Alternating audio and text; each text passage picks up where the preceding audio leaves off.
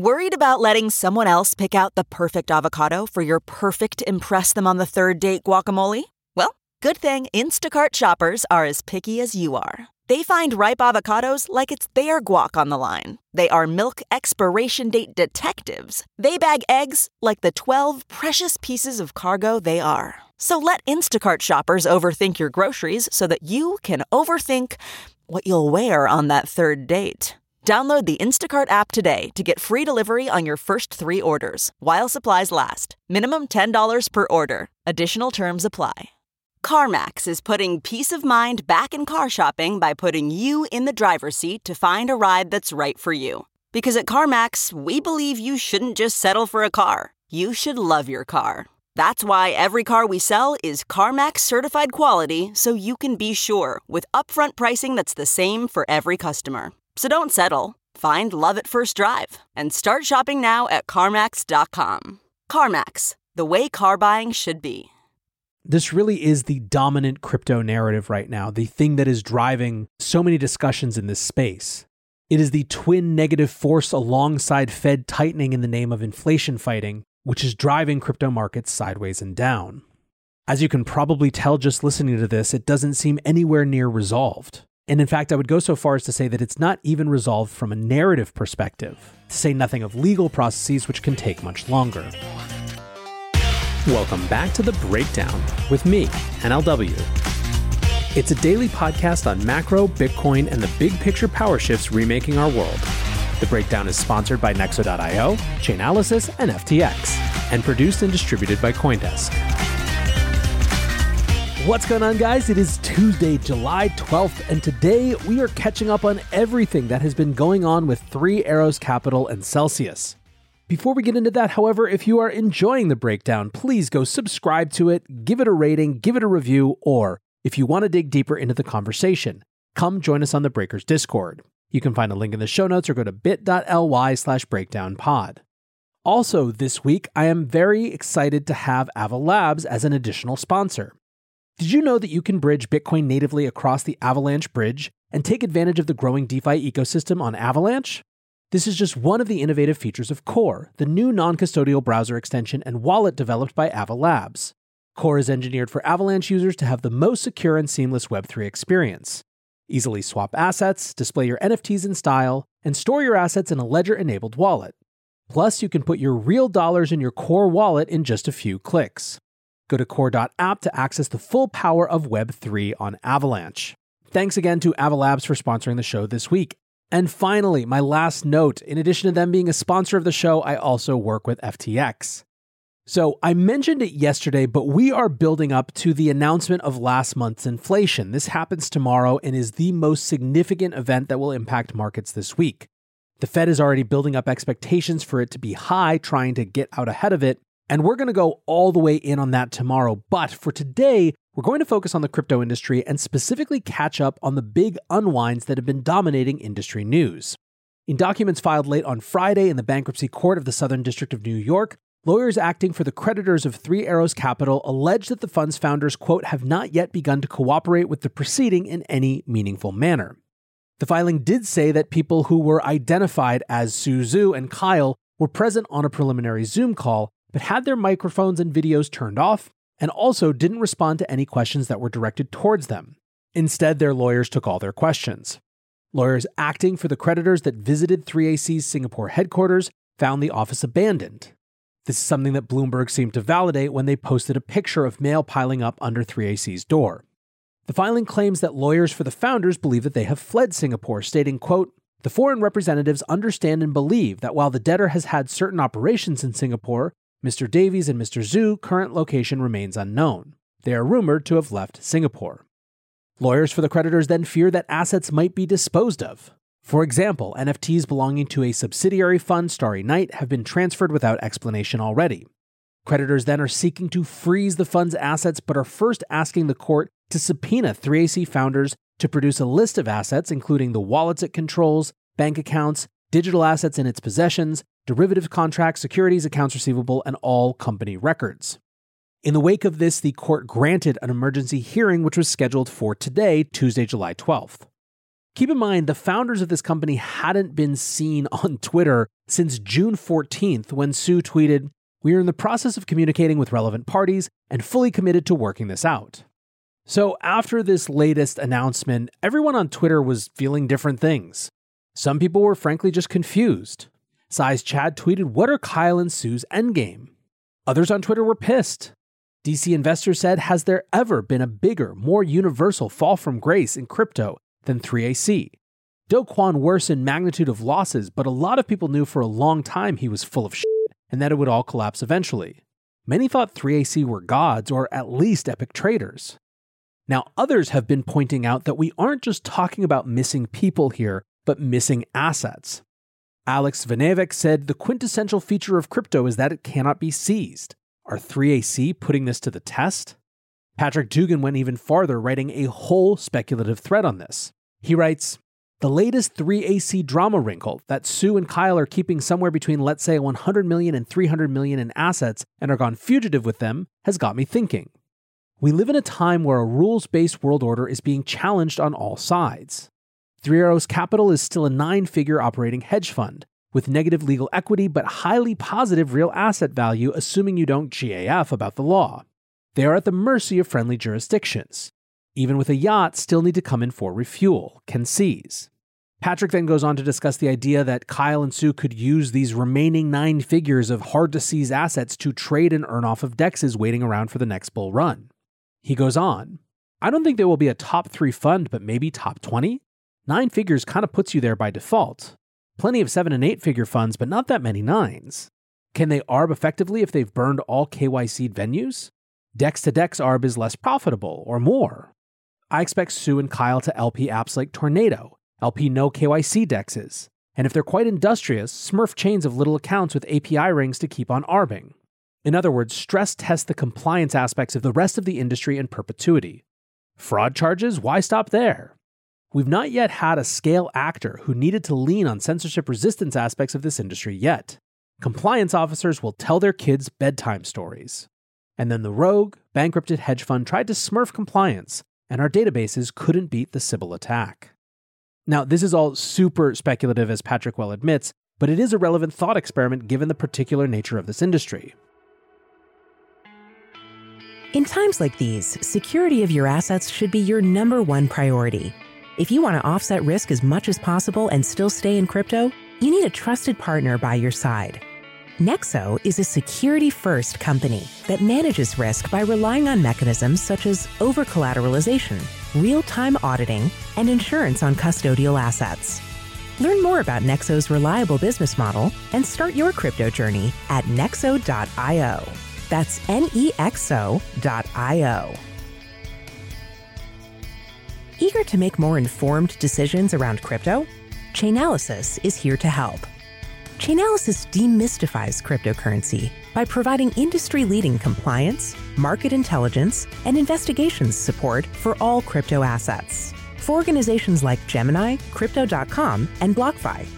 Gain unparalleled visibility and maximize your potential with the leading blockchain data platform by visiting us now at chainalysis.com/Coindesk. The Breakdown is sponsored by FTX US. FTX US is the safe, regulated way to buy and sell Bitcoin and other digital assets with up to 85% lower fees than competitors. There are no fixed minimum fees, no ACH transaction fees, and no withdrawal fees. One of the largest exchanges in the US, FTX US is also the only leading exchange that supports both Ethereum and Solana NFTs. When you trade NFTs on FTX, you pay no gas fees. Download the FTX app today and use referral code BREAKDOWN to support the show. Investor Adam Cochran wrote a thread taking us on a tour of the different type of assets at stake and how they might result in losses in the traditional finance world. He writes, 3AC Contagion. Didn't think this was something I'd be discussing again so soon, but since this weekend's news broke that 3AC wasn't, quote, cooperating with liquidators, it likely changes the timeline and severity of any forced selling. If 3AC is indeed entirely uncooperative, this could mean some liquid tokens they hold in EOA wallets can't be seized. Any tokens in custody or exchanges will be seized and liquidated. GBTC allocations will be seized. Token allocations in vesting contracts could be seized. Their class share funds, including Defiance, will be in a fight for their life to try and not be liquidated.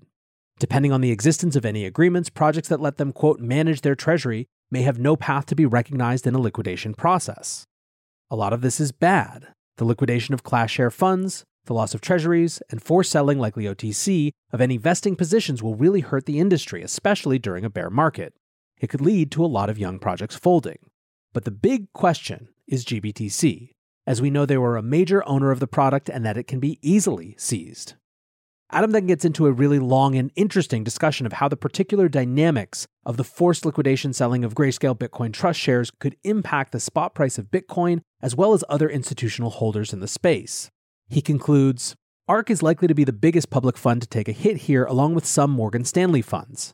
While it's relatively small percentages, I think it likely has the impact of making mainstream funds more cautious around anything crypto in the future. I think in terms of TradFi impact, the losses of pension funds on Celsius, BlockFi, etc. is likely a higher impact. But it does mean there is a good chance that large market makers with cash on hand and risk appetite can likely squeeze retail on the spot price much further. It's also just one more arrow in the quiver of regulators looking for reasons to not approve further crypto products. So the hope is that enough people owed funds by 3AC will take on the in-kind transfers of GBTC for potential upside and that local liquidation allows it. So again, as you can tell, we are all still in the realm of speculations and what ifs and what might happen and implications. But I do think it's occasionally important to try to stay up to speed on how people are looking at this, what the potential implications and fallouts are, and how people are trying to prepare for that. However, then this morning, the day of the hearing, Su himself popped back up on Twitter. After weeks of not posting, he posted 2 letters from lawyers acting on behalf of Three Arrows Capital. These letters accuse lawyers acting for the liquidators of returning the matter to court without properly engaging with 3AC. They accuse them of releasing material to the media improperly, of failing to deliver a copy of the current application to 3AC's lawyers, of failing to exercise warrants that caused losses to 3AC. Now, this particular question is really, really important. The specific asset in question were Starkware warrants and missing an execution option. As Hasu sums up, quote, it claims Starkware Equity had a token warrant that expired on July 5th. Liquidator didn't exercise the warrant, now Starkware tokens lost. This is obviously a potentially big deal as that could have been an asset to help the proceedings. And that's why basically 3AC is now accusing the liquidators of acting in bad faith and with negligence regarding the exercise of the warrants. In a discussion featuring Hasu and many other people on crypto Twitter about exactly this, @Jack_Ted writes, liquidators have a legal duty to maximize returns for creditors of a business that is insolvent. Technically, it's a breach of their duties if they fail to take reasonable steps to protect and realize assets for the benefits of creditors. Mike Dudas, formerly of The Block, now of LinksDAO and Six Man Ventures, says it's very possible they don't have a handle on all the assets and actions to take due to the disappearance of 3AC principals. Jack again responds, agreed, depending on the complexity of operations and levels of cooperation from management, it may be very difficult for a liquidator to get a complete handle on the business so quickly. It's speculation, but the bait could even be the other way around. To which Charlie Sandor follows up, even then, anyone looking at 3AC's portfolio would know Starkware was the crown jewel, with the latest round being valued at $8 billion. Pretty unexplainable for liquidators to drop the ball on one of the most valuable assets. Jack responds, yeah, it's speculation to call it either way, but it would be surprising if the liquidators had full and clear information on the option to exercise and then elected not to. This is assuming the local territory laws permit a liquidator to undertake such a transaction. If your head is spinning with confusion, you are not alone, and the point that I want to make is this is messy and still very, very live and happening now. In terms of the hearing that happened today, the TLDR from CoinDesk was that, quote, a federal U.S. bankruptcy court has approved a request by foreign representatives of liquidators of Three Arrows Capital to administer the crypto hedge fund's assets in the U.S. and subpoena its founders and other relevant parties. Moon Overlord, I think, sums it up best when he says, I can't even believe this 3AC stuff is real. I think a common sentiment for sure, but it is not the only thing that's real. Another distressed institution, Celsius, has had an absolute blur of headlines regarding its attempt to stay solvent. In short, it appears that Celsius is attempting to repay as much as they can of their DeFi loans first in order to open up access to collateral that was locked up and to prevent that collateral from being seized as part of a bankruptcy process. Santiago Santos says Celsius paying off loans from DeFi protocols first. Smart contracts with program risk parameters can't be fooled like centralized lenders. In terms of the specifics, Celsius has paid down $95 million of its debt outstanding on DeFi lending platforms Aave and Compound. This repayment freed up about $172 million worth of Bitcoin collateral. Celsius took a similar action last week relating to outstanding loans with Maker, paying down loans and receiving $480 million in collateral. In total, Celsius has paid off around $300 million in DeFi loans this month.